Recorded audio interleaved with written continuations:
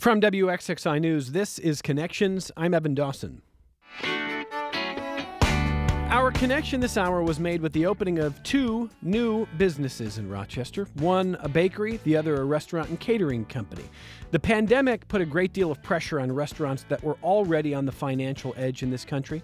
And as a result, an estimated 90,000 American restaurants closed in the first 18 months of the pandemic. Now, there's always some turnover and closure. And while the results were not as catastrophic as some predicted back in March of 2020, it has been rough. Which brings us to an interesting question. You might ask, who in their right mind is opening a restaurant or a food establishment now? I can find dozens of articles going back a decade offering warnings about the slim margins and financial challenges of running these kinds of businesses. And it has gotten harder. But in a sense, what's so interesting to me is there are the signs of light on the horizon now. And the two owners in question happen to be women of color who jumped in for very different reasons.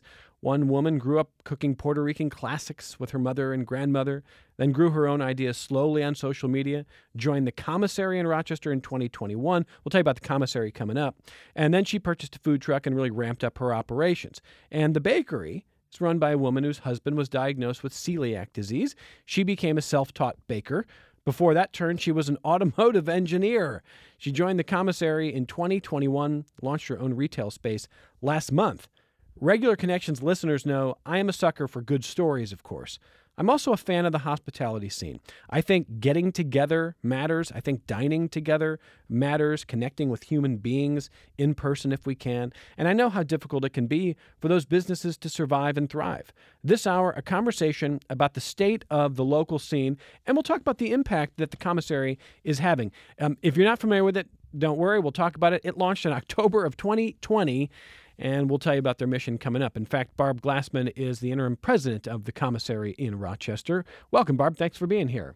Thanks for having me. Welcome to Kayla Sandoval, owner of Biscotti Brewers. Kayla, thank you for being here. Thanks for having me. On the line with us is Ronnie McClive, owner of Petite Poutineery and the Poutine Truck. Ronnie, welcome back to the program. Hey, what's going on? Well, you know, just another day on Connections talking about the food scene, which we love. But this was really interesting to me because when I heard about the commissary just recently, I was talking to a friend who's like, well, you know about the commissary. And I was like, do I? Do I really know? Barb, you guys got started in October of 2020, which is a hard time to get going.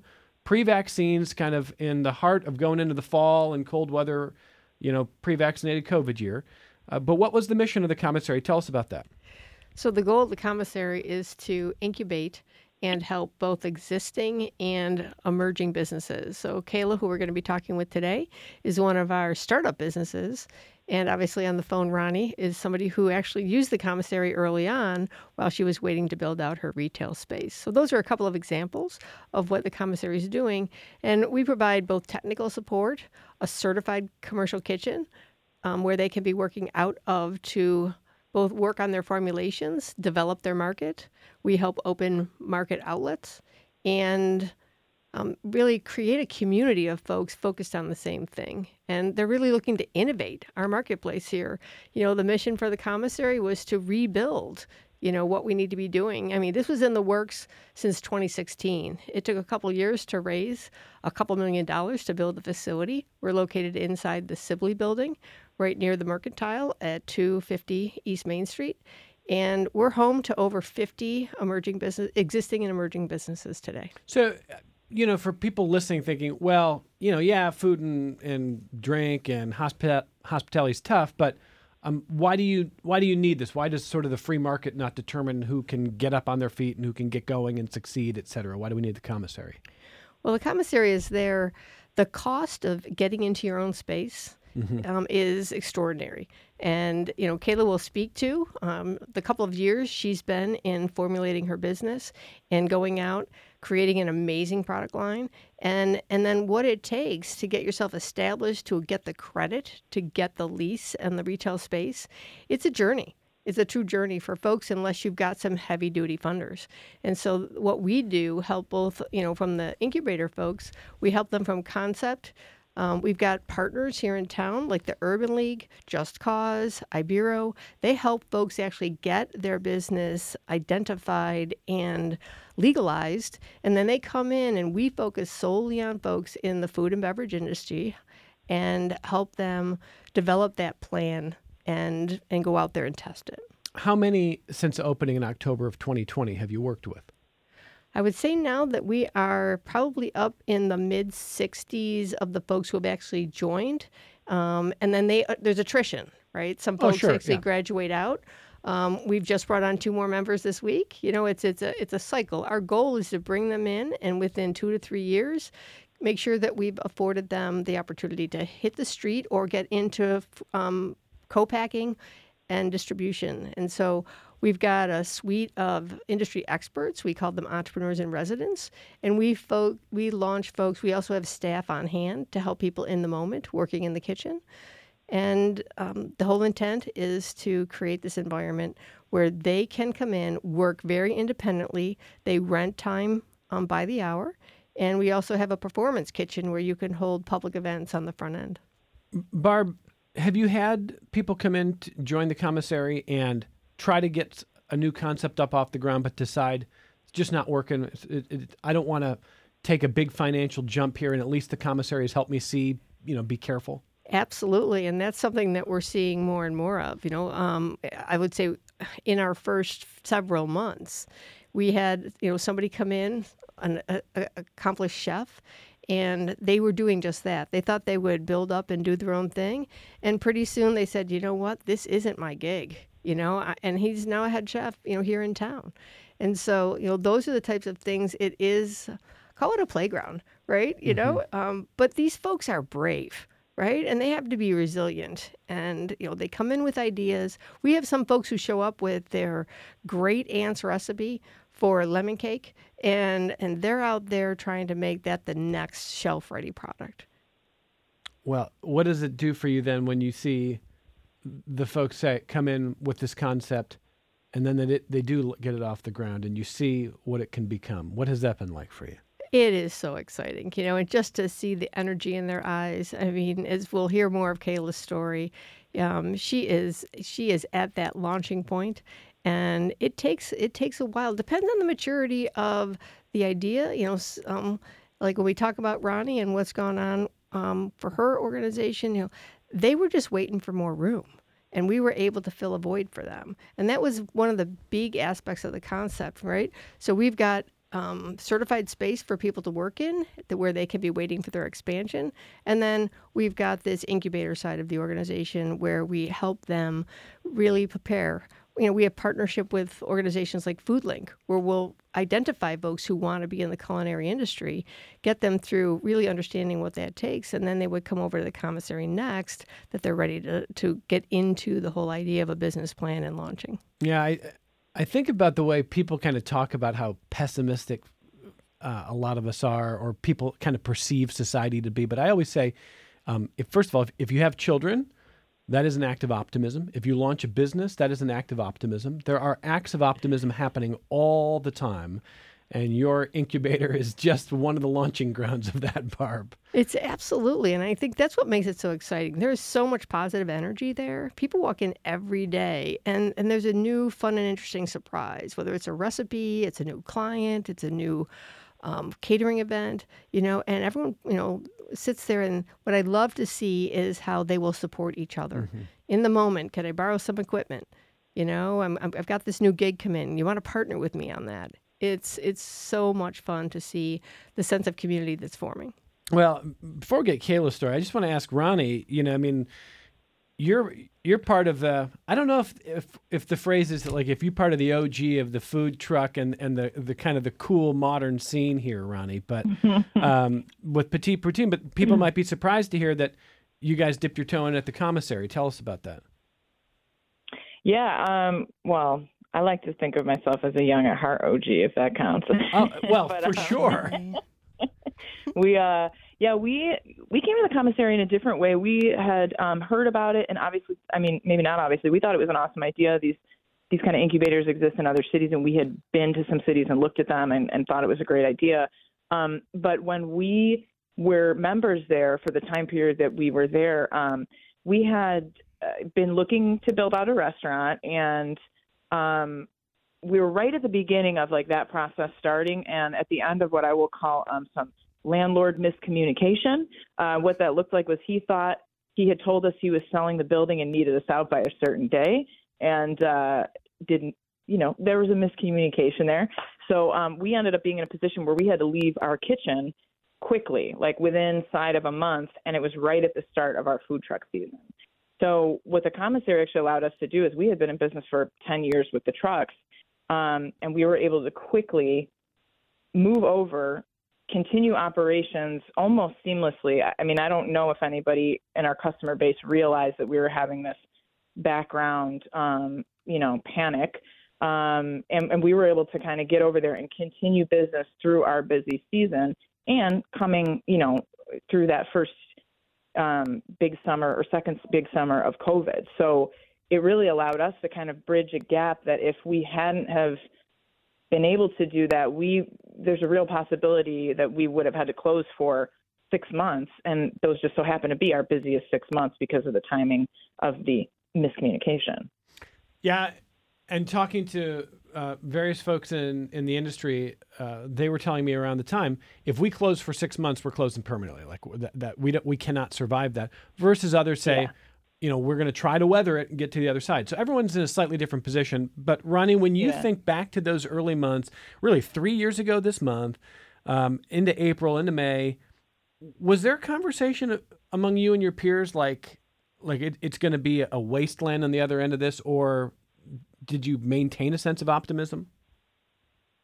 I mean, I'm hopelessly optimistic, so I'm always thinking that, there has to be an end in sight or we just adapt. I think there were some real times where, we learned a lot about our own business. Liz and I used to always be we are still, but we used to be proud of the fact that, like, with our food truck business, we would say put all our eggs in one basket. We don't do just catering or just festivals. So when festivals went away with COVID, we have this variety of our customer base. But with COVID, we weren't seeing any events, and we did kind of realize, all our eggs are in the event basket. So being able to kind of like have that perspective and learning things about a business 10 years in, we kind of made the choice to stay optimistic and continue pivoting, which I think we saw every business who got through COVID positively or just got through it without closing. Everybody was looking at this position of having to pivot, stay optimistic, and be open to, okay, well, now my business is this. I thought it was this, but maybe now this is the turn we have to take. And where is Petit Poutinerie now?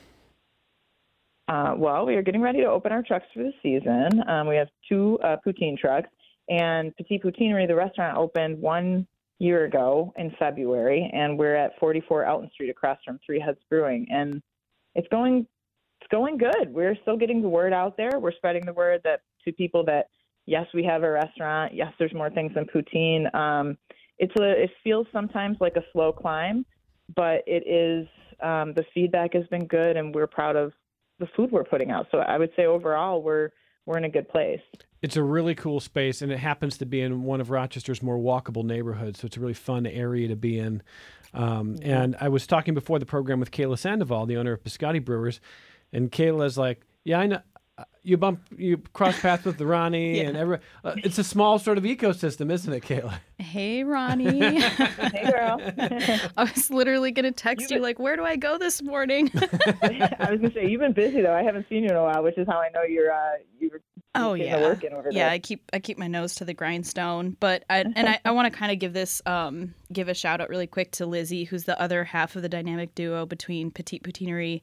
When I first started in the commissary, really the only other person that was in there a lot of the time was Lizzie. And now that I'm kind of like through that beginning, year of business, I realize like how valuable production time was. And I remember pretty much any time I had a dumb question, I would just like walk up to Lizzie and be like, Lizzie, can I ask you something? And now when people walk up to me and do it, I'm like, oh my God, I'm so busy. But Lizzie always took she always took the like 2 or 3 minutes to just like stop what she was doing and talk to me. And I just like, I can't tell you how much I still appreciate that leadership from her. And even now, whenever I'm like having like a tough moment, I'm like, I'm just going to go sit in Poutine and like look at the place and know, like, Oh. I can't talk about you guys without getting crazy emotional. But like, I love seeing you guys' dream come true because that lets me know, like, I'm going to do it. I'm going to make it. Sorry, that's me being emotional. But I really love you guys and I really love your leadership. And that's how small the food industry is here. And that's how fierce a lot of the women in the food industry are, which is why, like, just tell Lizzie I said sup and I love her. Don't tell her I cried. Sorry, nobody can hear you. It's just between us. It's just between us. Yeah, sorry. So Kayla's point there that she was making before the show, and then, frankly, in that beautiful comment that you just gave, Kayla. Sorry. To me, there's an interesting parallel when I look at like the Finger Lakes wine industry and when I look at the Rochester food scene. And I know that my bias as like a human being is like, I always want people to like be collaborative and like, it's really great and rising tide lifts all boats. But I also know that competition exists. Of course, competition will always exist in this sort of realm. But it's also fiercer, in my observation, in larger cities. And I think there's a number of different reasons that the sense of real community and kind of just helpfulness exists, maybe more predominantly in a region like the Finger Lakes for wine or in a Rochester food scene. Part of that's because it's small. Everybody kind of knows each other. So if you really, you make people angry, you treat people poorly, you're going to have a hard time getting by for a long time. No one's going to want to work with you or for you or get together at all. But at the same time, it's also, I think the collaborative spirit is because when you're building from kind of a small to mid-sized base, nothing feels guaranteed, and the success of one often leads to the success of others. That's my observation. What do you see, Kayla? No, I mean, like legitimately some days I wake up and I'm like, oh my God, what am I supposed to do today? And I look at my prep list and I'm like, okay, well, this is what we're baking today. And then I think strategically, like, what are you business-wise doing today? And it's been interesting because when I first like transitioned from my previous like full-time job, you know, that story was kind of always written for me on a day-to-day what I was supposed to be doing. And I realized like there's such a larger strategy, and everything now feels like, okay, this stepping stone is the next stone that I need to get to like this level. And it sounds so funny to say it, but like literally this morning I got a sticker gun that puts dates on the back of my things, because you have to date all of your food for, you know, sanitary reasons. And I was like, man, I have been handwriting dates on all these printed labels for 2 years. So this morning I had this moment of like, I've finally got a date gun and literally putting today's date sticker on things with so much joy that I didn't know. And it's so silly because like it's a small thing in the process, but it's like, wow, I'm not going to spend 2 hours at the end of every shift dating things anymore. I'm not doing it. I don't have to. I have this cute little date gun that's going to do it for me. And so it's like literally every little accomplishment, every process improvement, every business improvement, every product improvement, every customer interaction, even when you do have the negative ones, because we all have them, they're all a stepping stone that's like putting together the puzzle of the overall picture and the overall piece. So it's like beforehand, I could just like time warp through weeks of time where I'm like, what have I actually done with my life? And the answer was, I don't know, nothing except for help make somebody else who's already rich richer. And, you know, I'm not rich by any means now. But it's just like every little, like legitimately every little improvement counts. Every little, you know, we always say every penny counts, but it's like every moment really counts, and it always contributes to the larger picture in some positive way. Even if it's like a tough lesson to learn or a hard thing to figure out, it's still contributing to a net positive. So I don't know if that answers your question. Yeah, it's and for listeners who are hearing Kayla Sandoval's story here, the owner of Biscotti Brewers, let's make sure people know where you are and where they can find you. Yeah, thank you. So right now, we actually just launched a temporary residency at a retail spot out in Pittsford. It's called Pittsford MRKT. It's on 5 Monroe Ave. It's right off of Main Street in Pittsford. We're open Friday, Saturday, in the Sunday. village of Pittsford. In the village of Pittsford, yeah. Right in the middle.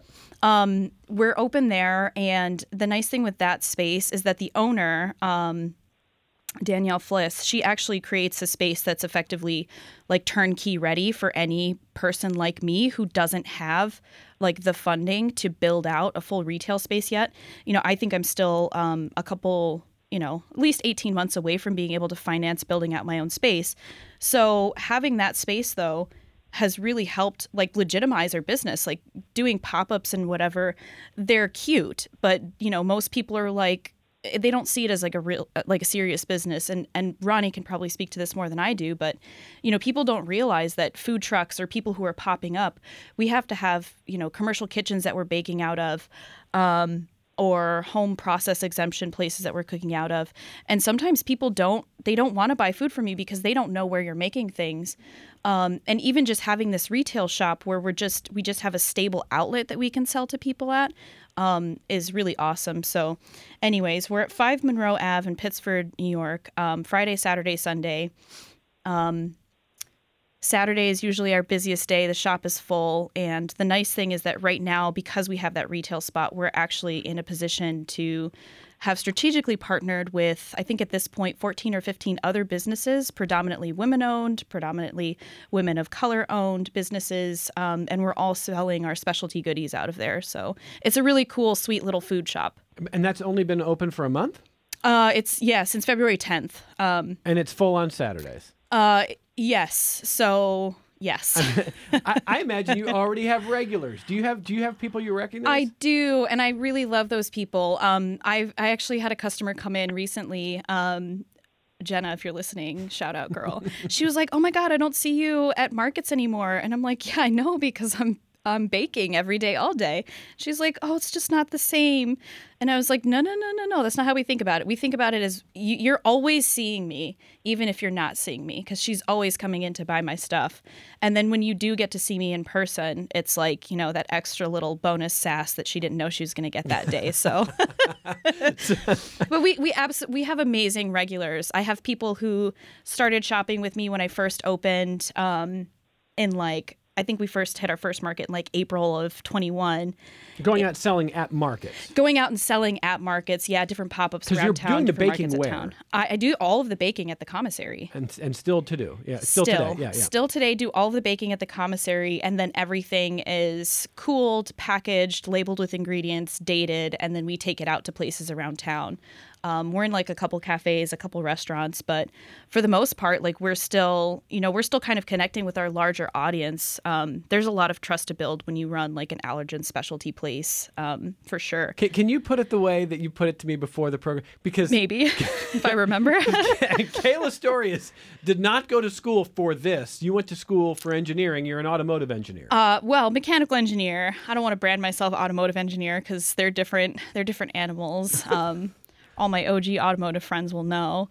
So yeah, I graduated with a degree from RIT in mechanical engineering, and I actually got a job at a place here in Rochester, like right after I graduated.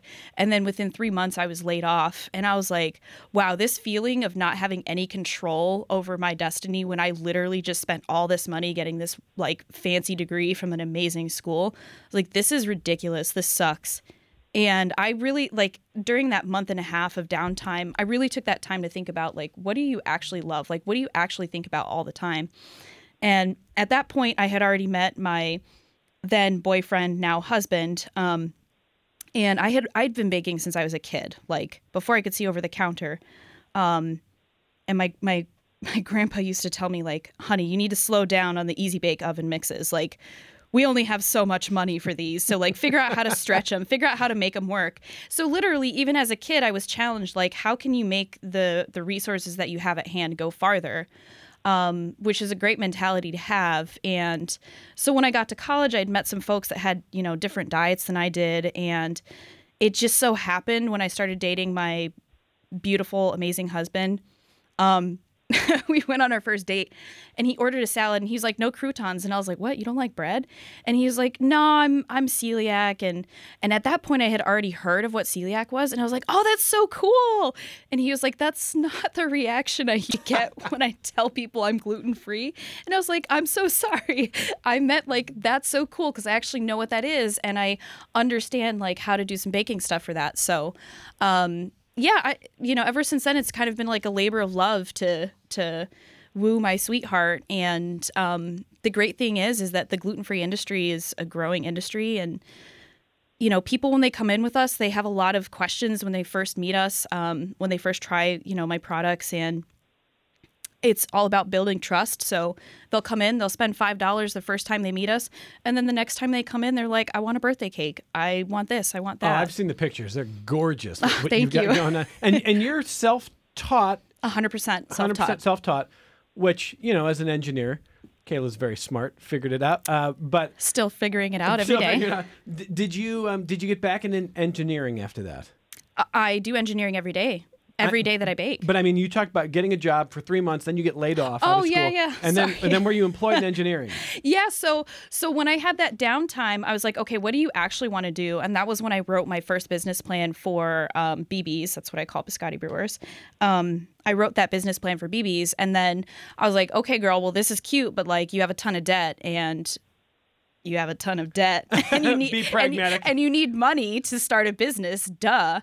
So one of the places I had interned at, they're an absolutely fabulous company, loved them.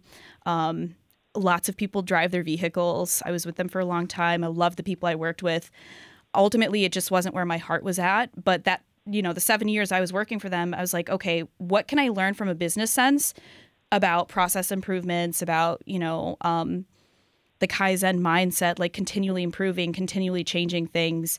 I learned a lot from them. And one day I was like, I've paid off all my loans and I've saved up a lot of money and I'm going to leave. And that was very tough. It was a big jump for me to go, especially because like you never know what people are going to be like. Oh, you were an engineer. Like, what are you doing going to a kitchen? What people don't understand is that working in a kitchen, you put who you are like on the plate every single day. As an engineer, nobody knew who I was. Nobody cared who I was. My name doesn't go on the vehicle. That's their badge. That's their credit. And they earn that. It's their business. But like, I just didn't have that satisfaction. And I had to leave. And it was super tough to do it. But I legitimately have never looked back. I'm not a good guest on shows because I'm too emotional. Are you kidding? I'm sorry. Apparently I'm a big baby. But yeah, I've like never looked back, and I just like kept going forward, and I've met amazing people since then. Thank you, kind lady, bringing me a tissue for being a gigantic wuss.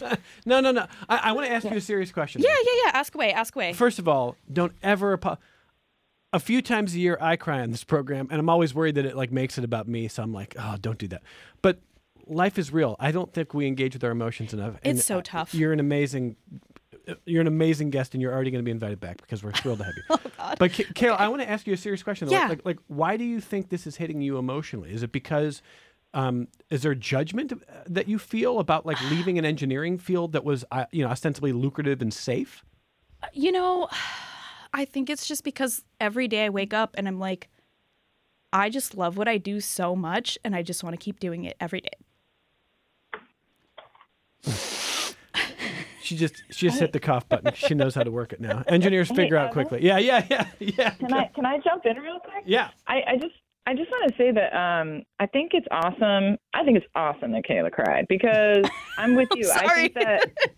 I think it's great because people who are listening hopefully are getting a sense of like, whether you're a parent and it's your kid and you put everything into them, or like you're a business owner, you said it in a really nice way, which was you put yourself on the plate in front of people. And, as a person who thinks you have a good idea, right? And then you start that business, you put it out in the public, then it's kind of your job every day to prove to yourself and other people like, oh yeah, no, this was a good idea. So yeah. Sometimes that it feels heavy. And, I know I feel the burden myself of like, am I treating my employees right? Do they like working here? Do they feel like they're being, that they're in an environment where they can learn and grow? Yeah. And same with the customers. When they're here, are they getting a good experience that makes them want to come back? So, that's why Yelp is the devil, and it's hard for us to go on there. I'm just gonna say. No, you're right too, especially because, sometimes people think like, oh, like I'm just using this as an example, like, oh, I had a bad taco. And I'm like, right. You guys have no idea that the person in back who's like making your food probably hasn't slept enough, probably hasn't ate enough themselves, hasn't hydrated properly. And they're literally there to try and give you their best every single day because let's be honest, like we don't want to suck at what we do. Like we want to be good at what we're doing. And sometimes even on days when you like bring it all and you had your full 8 hours and you had your cup of coffee and you're all good to go, sometimes like the dough just doesn't care what you want and it does what it wants anyways. Right. And then, everything you just spent the last 24 hours working on just kind of goes to heck in a handbasket, and you just have to like suck it up and be like, okay, I'm not going to take it personal that today my yeast decided that it really wanted to like be a monster and overproof this dough and now it's unusable. Mm-hmm. So I don't know. I think bakers in general, we're just like an extra level of like crazy and an extra level of emotional. We talk about it all the time with my other baking friends. Like, why do we do this? Oh, we love it. We love it. I am so glad that Kayla's here. And if listeners, if you're just joining us, let me kind of reset what we're doing this hour. Kayla Sandoval's here, the owner of Biscotti Brewers, which you can find the retail shop at least 4 days a week open in Pittsford, right on Main Street in the Village. 3 days. 3 days. Friday, Saturday, Sunday. Friday, Saturday, Sunday. Don't make me work harder. sorry. But Biscotti Brewers is one of many growing businesses that have been using the commissary, which is in Rochester, and Barb Glassman is here, the interim president of the commissary, which launched in October 2020 to be an incubator, to be a launching pad for exactly what Kayla's doing, but also what people like Ronnie McClive and her partners are doing at Petite Poutine and Petite Poutinerie. And in a moment, I'm going to bring in another small business owner who's going to kind of weigh in on sort of the current landscape, because this is a good chance for us to take stock of where the landscape of food, hospitality, beverage is in this little snapshot, with the commissary helping others get up and going as we try to look ahead. There's been a lot of looking back and kind of mired in the pandemic, and this has been hard, and it has been hard. But we're trying to look ahead here and frankly, to be optimistic. So let me close the loop on a couple of things. Kayla, what are you baking today? I want people to actually hear what you're doing. I saw some of the pictures and I was like, wow, damn. But like, what are you making? So I'm actually putting together a couple specials for this weekend. We have a fabulous bread baker that is also working out of the Pittsford market with us. And just to kind of like recap that whole concept, we have leadership. It's our name on the door. But, I just looked at it and was like, wow, I cannot, make all the product to fill a beautiful shop on my own every week. So who are all my wonderful friends that are also doing amazing things? We have a plant-based cheesemaker. We've got an amazing wild sourdough woman. We've got a nut-free macaron maker who's a beautiful soul. And so anytime we have products that come into our shop that like don't sell right away, I'll use this as an example, like bread. Sometimes we make bread and it's only good for a couple days.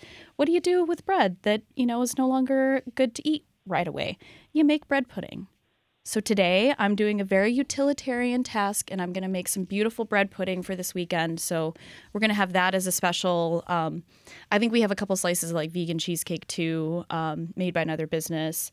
And then for my part of it, hopefully this afternoon, I'll just be packaging up products because all the hard work for the week has been done. And now we just have to have people come out on a Saturday and get a beautiful cup of coffee, get some pastries, sit and relax, chat with us, and, let us know what they want to see next.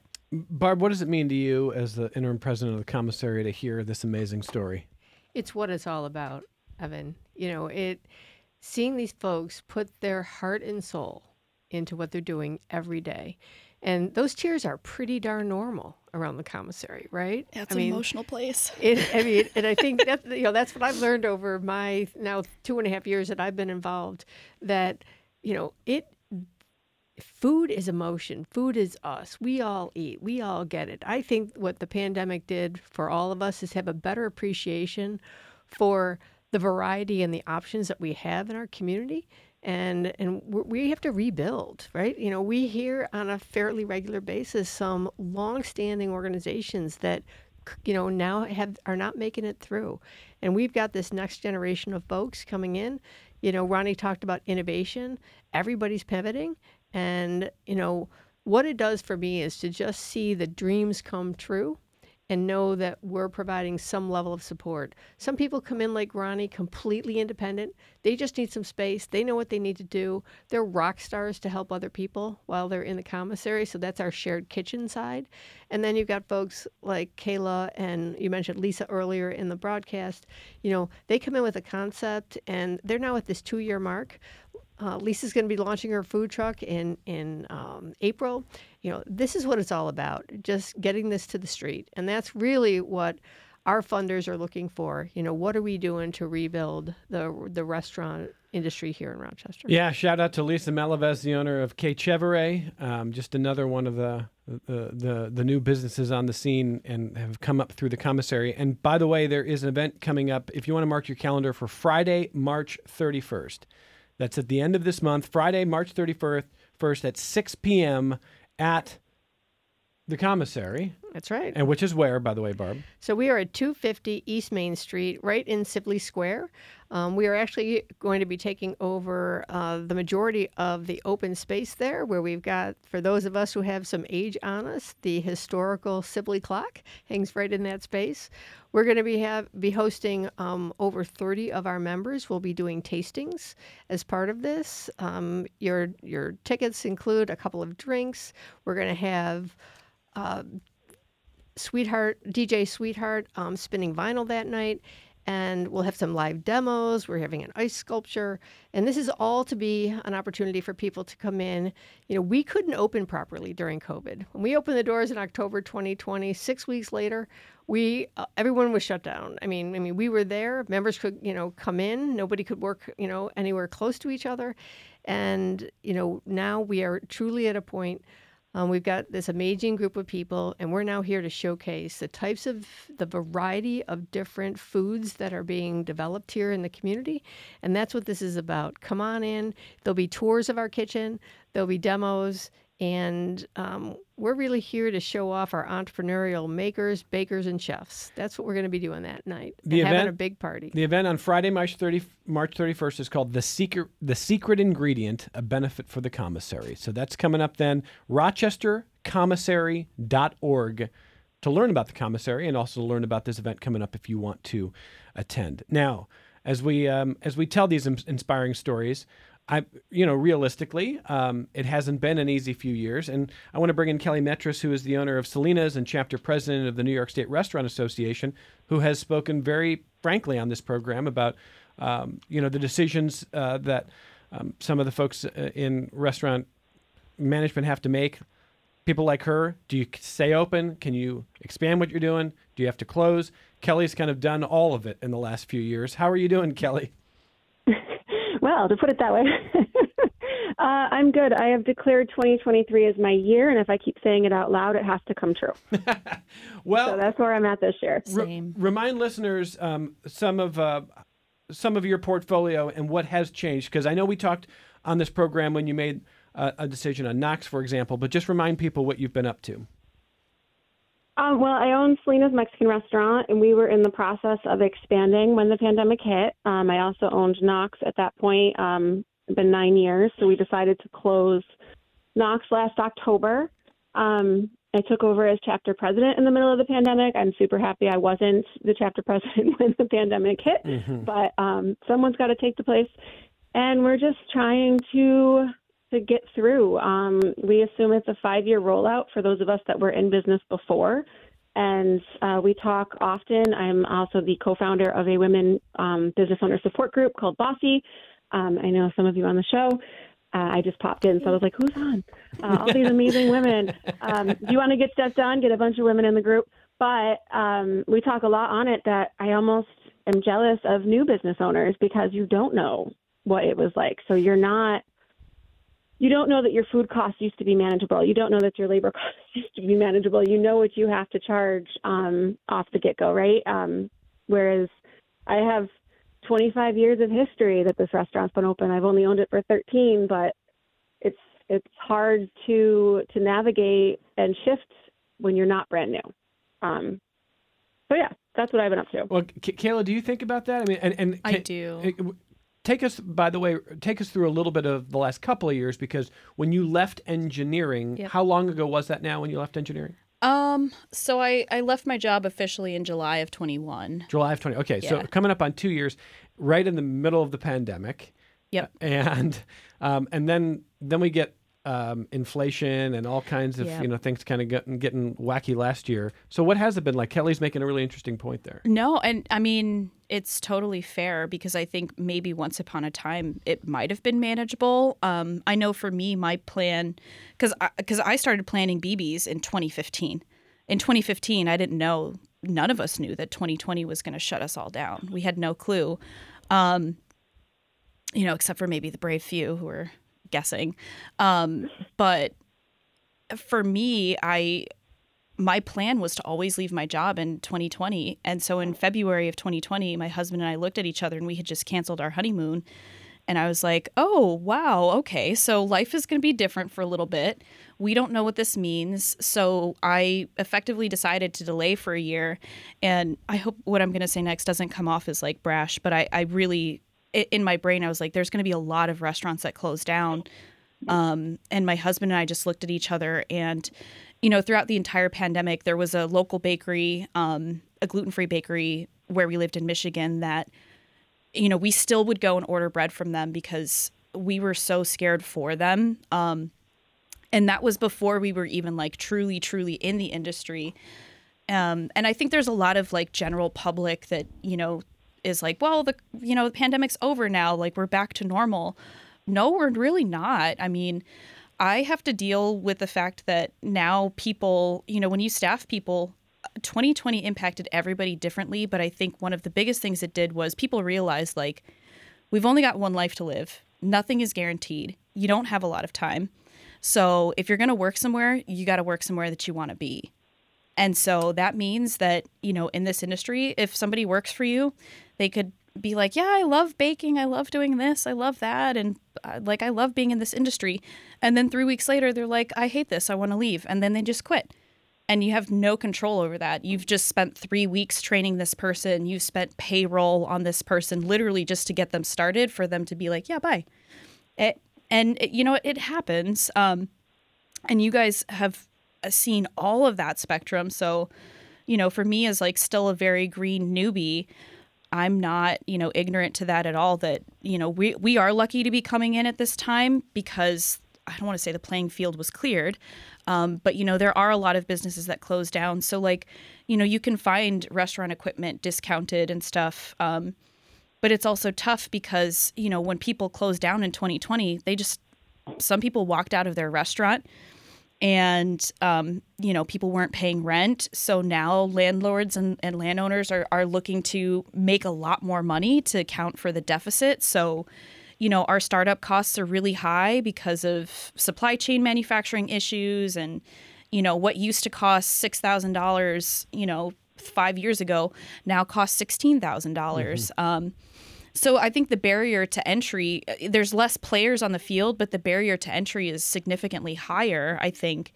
And of course, the workforce has totally changed because people don't want to go into a restaurant setting and put their life on the line anymore to be providing food in some cases. So it's a totally different, labor landscape. It's a totally different cost landscape. The one benefit I will say is that anytime I have had to do a price increase, if somebody asks me about it, I flat out tell them this is what my cost for flour is. This is what it used to be. So I think customers in general are becoming more aware of the fact that, no, this is not like a fast culture. Like you can't just have what you want when you want it for the price point you want it. If you want quality, you have to pay for it. So there are people who are definitely getting that and understanding that. I do still hear customers complain like, why is a cup of coffee $4? And I'm like, I don't know, because coffee is, $20 a pound if you're going to get the good stuff. So, I want to let Kelly speak some more about her experiences and Ronnie speak some more on her behalf. But, I think a lot of us newbies, we see what you guys are going through and, we definitely nod the hat to you guys being able to stay open and do your due, especially to a lot of the women, because I think it's easier sometimes for people who identify as male to just cut their losses and move on. But, you do put it out there like as a female in this industry, like you put it out there that you're here to do business. You're not here to be messed with. So, well, let me bring tough. in Kelly and Ronnie on that. And by the way, Barbara writes to us to say, Evan, can you repeat the name of the bakery in Pittsford? I came in late. I'd like to check them out. It's Biscotti Brewers is the name, a gluten-free bake shop, affectionately known as BB's, but Biscotti. Yeah, Biscotti Brewers, yeah. And we're being housed by Pittsford MRKT, so 5 Monroe Ave.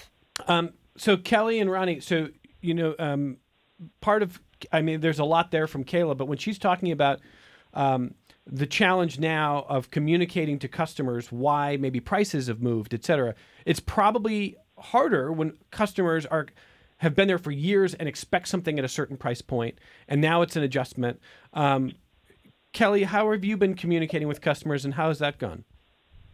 I actually decided instead of doing a blanket menu increase right now, we just started charging for chips. We've always given them away for free. We're going into the 25th year of free chips at Salinas, and our chip prices were through the roof and the labor that goes in it. So we're just charging appropriately and hoping that we will lose less money overall. But that gives, and people that have complained, because I have gotten complaints about it, I just explained to them that in my view, you get to choose if you're going to pay the extra $5 on your bill instead of me just upping everything. Yep. And if you're not going to eat the chips, then don't pay for them, right? So for me, as somebody that is in the shoes of many of my customers, because I do live that middle class lifestyle and I am a family, it's hard to go out to eat, and I don't want that sticker shock like I've gotten many times other places with my kids and my brood, right? And you get the bill and you're like, oh crap, I didn't realize the prices went up that much. Yeah. So it is hard, and I get that, and that's why we're trying to maintain, because we do know that things are tight for everybody. I do have some interesting numbers if you want to hear them. Yeah, sure. Yeah. So I was actually supposed to be in Albany last week, but there was a snowstorm. In 2019 to 2022, I ran all of my numbers. My sales were down 21%. My payroll was up 45%. My sick time PTO usage, because we did offer it in-house before it was mandated, was up 258%. My COVID pay cost $11,000 in 2022. My food purchases were up 44%. My utilities were up 38%. My unemployment rate was up 213%. And I lost quite a bit of money in 2022. And I've been pretty frank about it, that we used the grant money that we were able to receive during COVID, and we stretched it out, hoping to get through this year. But yeah, so when you look at those numbers and you think about how much everything's gone up, and even if our sales hit our 2019 numbers, the cost of everything that goes into it is so much higher than it used to be. Well, it's got to be the year of 2020. 2023 has got to be your year then, Kelly, like you said. 2023 is my year. There you go. No, those numbers are tough. Ronnie, what are you seeing? Yeah, a lot of the same. Those numbers I was raising my eyebrows a bit, but then I was also tilting my head yeah, that sounds right, unfortunately. And I love, Kelly, when you were like, we remember when food cost was manageable. It's like, I remember when I used to fit into this size jeans, and I know that's not going to be that way anymore. That's how I feel, It's such a good analogy. It's like, that was a beautiful, distant memory. But I think on our end, two things that we're doing actively is, well, actually three things. The first is I'm running numbers constantly, and Liz and I are talking with our manager in-house. She's been with us 5 years. She's amazing. Her name is Alex. You've probably seen her on the truck 100 times. We are doing labor numbers all the time, whereas before, and cost numbers all the time, whereas before we got comfortable, we knew our numbers, and we could kind of skate. You cannot do that anymore. Week to week, depending on where we are. Last summer there were shipping issues and potato blights and gas prices, and our potatoes, which are kind of important to us, rose 3 times. The cost was 3 times what it was before COVID. So that's number one, is we're running metrics all the time and talking about them. Number two is when customers ask, we're, like you said, we're just honest with them, with like both the ladies here said. I'm noticing in my my own booking events and booking catering events for both here and the truck, there's no more Mr. Nice Guy. So I really can't, let me throw this in, or yeah, sure, we'll stay a little longer. I've really got to stick to our minimums and our costs, because I know from running those metrics so much, that I can't really do those freebies and favors in the form of, extra time on site or food. Now, we try and do it in other ways for our customers, but that's another way. And then the third thing is communicating with our staff all the time. We pool tips across everyone, so our dishwashers are getting the same tip share as the people talking to customers, as the cooks, as the people on the trucks. We've really enjoyed that shift the last year or so. Sometimes that means that our staff are making $28 an hour. And that's freaking awesome, if I can say so myself, between their wage and their tips. And one of the things that we are always talking about here with the staff is, hey, we're fast casual, or fast classy, which means they pay before they even get the food. Mm-hmm. So if they tip you, we have a promise to fulfill to them in terms of service, how good that food is. So it's kind of all over the place, talking to customers about cost and making sure that everybody here on our team is invested in, everything is expensive. When people are shopping, like Kelly said, if you go out with a family, it costs money. So if people are choosing to spend their money with us, I'm not only excited and thankful for it, but I'm going to make sure that they get their money's worth. Well, this hour has just vanished, but this is why we bring these incredible people on the program, to give you a sense of the work that's happening and how challenging it is, but also why it's a labor of love for them. And you just heard Ronnie McClive, Petite Poutinerie and the Poutine Truck. Ronnie, it's great to have you back, and let's talk again soon. I know there's a lot going on. Good luck with everything you're doing there. Thank you so much. And Kelly, of course, owner of Selena's, chapter president of the New York State Restaurant Association. It's the year of Kelly. Thank you, Kelly. Thank you, Evan. Great to have you back with us. It's rochestercommissary.org. Barb Glassman is the interim president of the commissary, and they'll see you out at the Secret Ingredient on Friday, March 31st. Thank you for being here. Thank you. And Kayla Sandoval, owner of Biscotti Brewers. I want to just tell you, Kayla, as we close here, one of our guests just wrote to us to say, Jason says he's crying too. Oh, gosh. Loved your story. Oh, no. Thank you for being here. Thank you very much. More connections coming up in a moment.